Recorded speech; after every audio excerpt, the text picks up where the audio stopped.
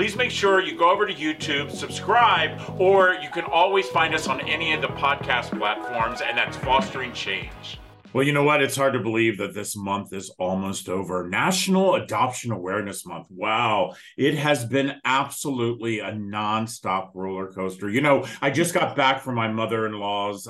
We spent Thanksgiving there with, at least this time I had 3 of my boys go, which my one son went because, of course, he's got his learner's permit and wanted to drive. But before I get started on this podcast, I have to say, happy birthday, Tristan. My son today turns 15 years old. I just want you to know, T, that you are just the light of my life. I am so proud to be your father. I am so lucky that you chose me and your dada. And we just want you to know that the sun definitely rises and sets when it comes to you, Tristan. So I hope your 15th birthday is amazing today. And Daddy will definitely make sure that that happens. You know, my next guest, I know April. I'm excited to have April on.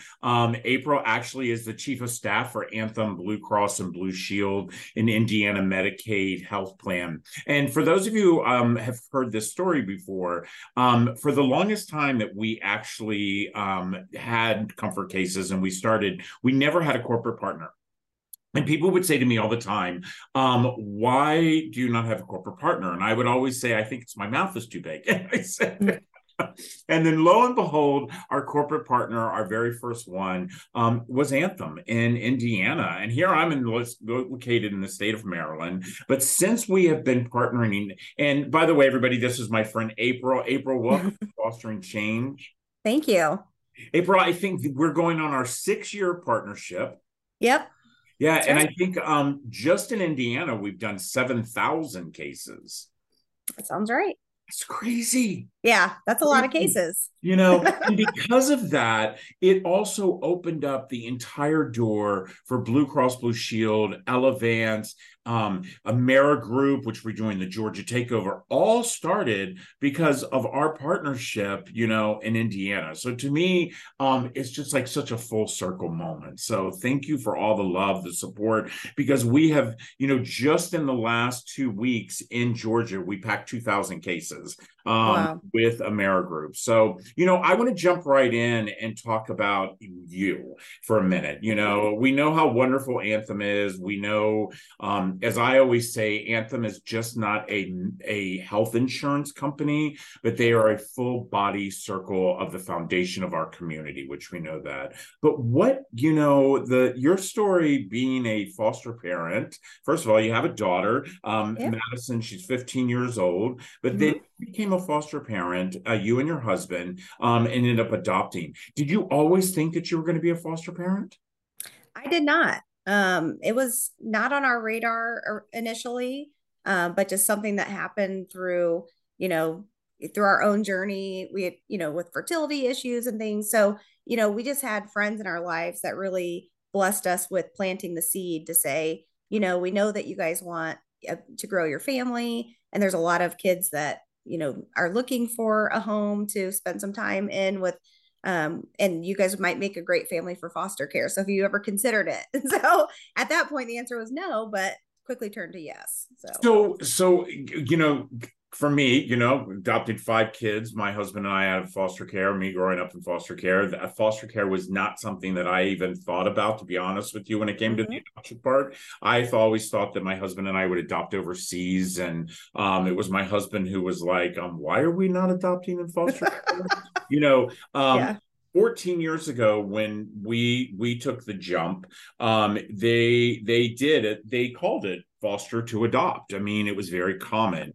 I know now they've changed the vocabulary because, it's all about reunification, which, by the way, I am 100% supportive of reunification. I think foster care is not the answer whatsoever. I think, if anything that we can do as a collective group as a community and keep families together, the better off the child will be. When your younger daughter, Janiyah, arrived, was her goal reunification? It was. So we went through quite the process of, she was having visits with her family. We were working through the case managers and her therapist to prepare her for the potential that she may be going back to live with family that she hadn't lived with since she was a baby. So by that time, she was almost 4. So we were kind of that, home in the middle, trying to help her to provide stability while they prepared her for potentially going back to her biological family after all those years in foster care. And then, just through a series of events, the reunification process just to continue to deteriorate. And that's when we were able to, be granted the opportunity to adopt her. So, which we were very thankful for and happy to do. I have to tell you that that is some of the hardest moments as a foster parent, or Yeah. because same situation with our kids. At first the reunification is there, the visits are there, and then they start getting less and less. Yes. Less. Yes. And the issue that I have, and I say this quite often, and by the way, all the hate that you're going to come out to me, I get it all the time. It is not fair to a child to sit on the sidelines of a game and wait for adults to play and be adults. And I do believe that every person falls. I do believe that every person deserves to have time to get to a situation that they can support their children. But I do not believe in that we should drag this on, because I personally feel that that is doing more damage to the child, especially because we live in such a society where and by the way, this is for the birth parents too. I mean, we live in a society where we think the birth parents are bad, and then all of a sudden the tables are turning, the foster parents are bad, and everybody's bad. And I've always thought the best thing we could ever do for a child when they enter foster care is that everybody comes to the table together. The birth parents come, the foster parents come, the CASA comes, the social worker comes, the guardian ad litem comes, and a therapist comes. And then we all talk, and we all sit and talk, what is the best for this child? And hopefully what that does is show the birth parents that the community wants to support them and get their children back. But I see so many times that there's just so much anger with everybody on that. Yeah, I think we definitely witnessed that.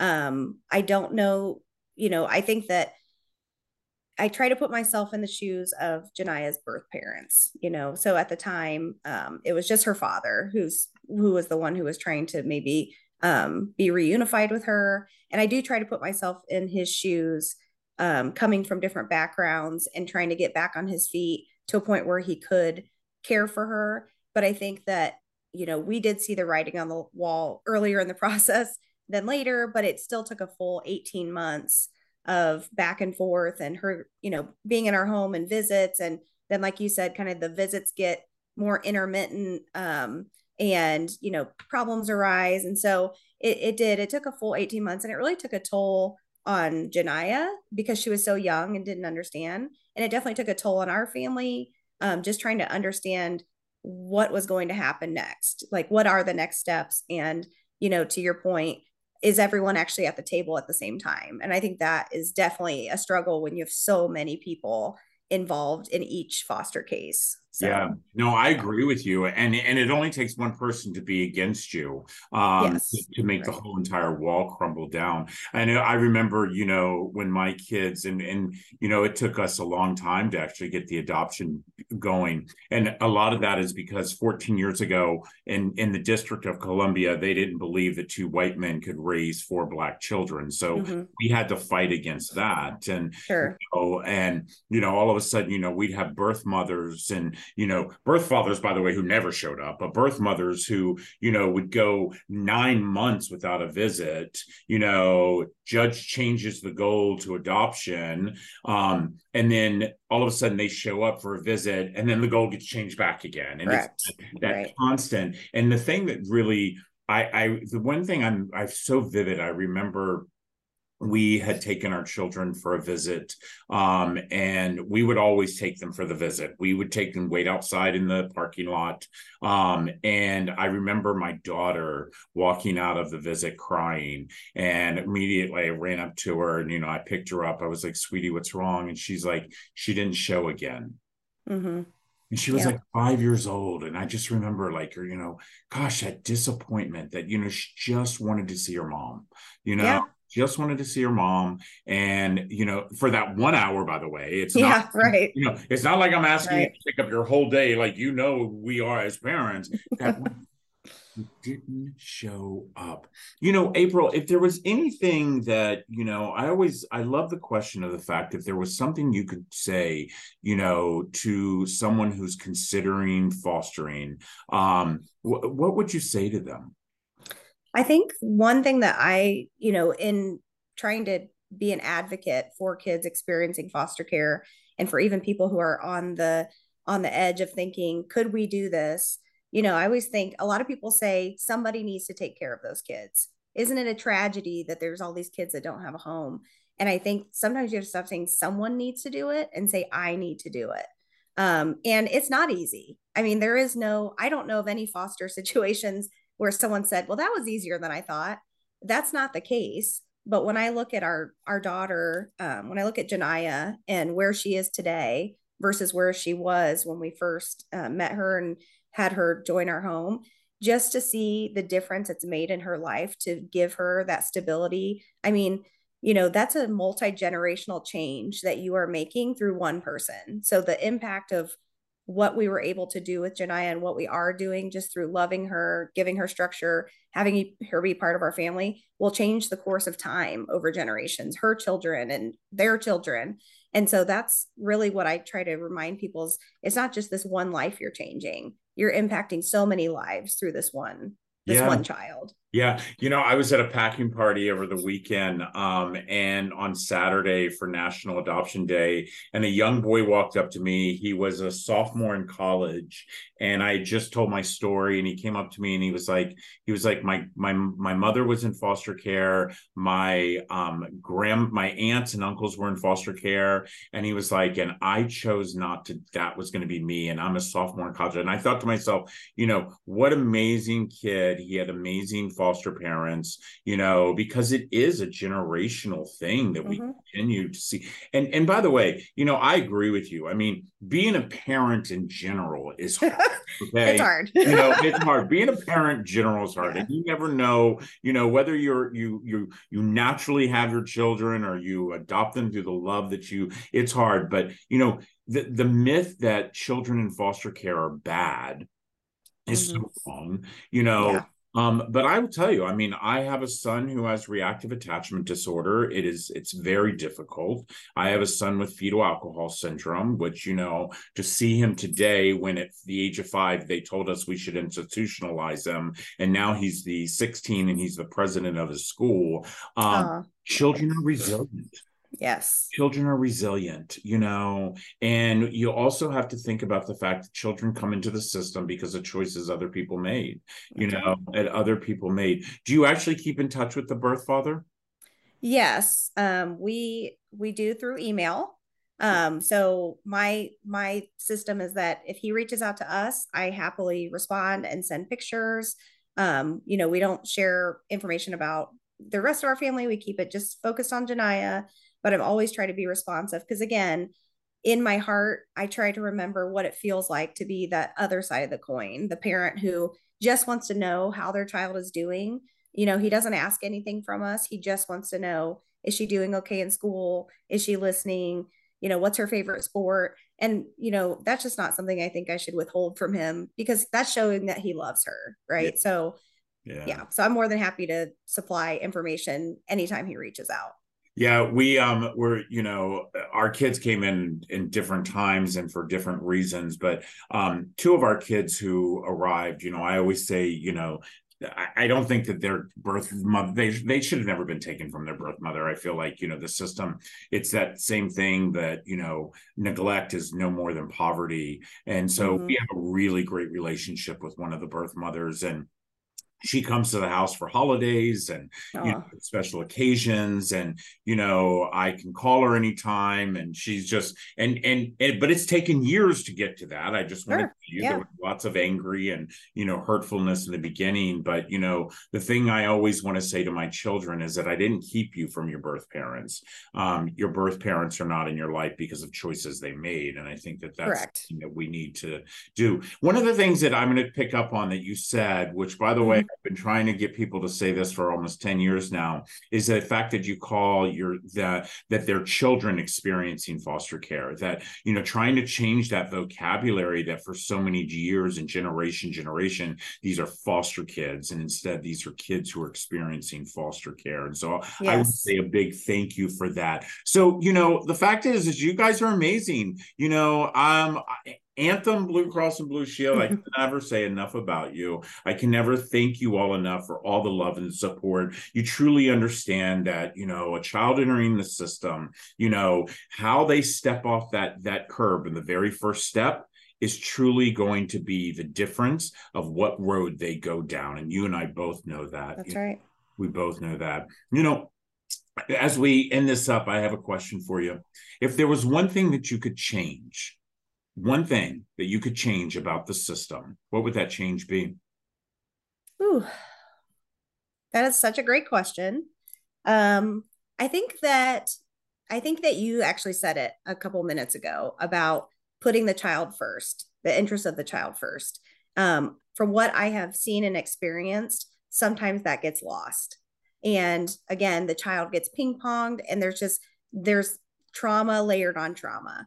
And so, I think that the time it takes to move a child through the process, knowing that we do need to give all parties a chance to kind of, get stabilized. I think the timing it takes, and again, just whether or not the child is truly the number one priority, I think is what I would like to see changed, because I think that if that were to happen, we would have a lot more success stories with children being able to quickly move from experiencing foster care to experiencing stability, which, that's what's going to allow them to be, better off emotionally, physically, and be able to thrive.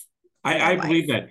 April, I am 100% with you on that, because if you look at the statistics today, where we're looking at 80% of our death row inmates were in foster care, we as a society are failing these kids. Yeah. Failing these kids because exactly what you said, we are not giving them stability. Listen up, everybody. This has been another amazing conversation. I am so excited when I get to have my friends on, when I get to really talk about things that each and every one of us should be talking about. How truly can we make the difference? As April had said, it's not like all these poor kids. We can do something. You can do something. Each and every one of us. And I say it all the time, not every one of you can foster, not every one of you can adopt. But the one thing I know that each and every one of you can do is volunteer. You can mentor these kids. They need it. They want to play basketball. They want somebody to sit down and read with them. They just want somebody to give them attention because they deserve it.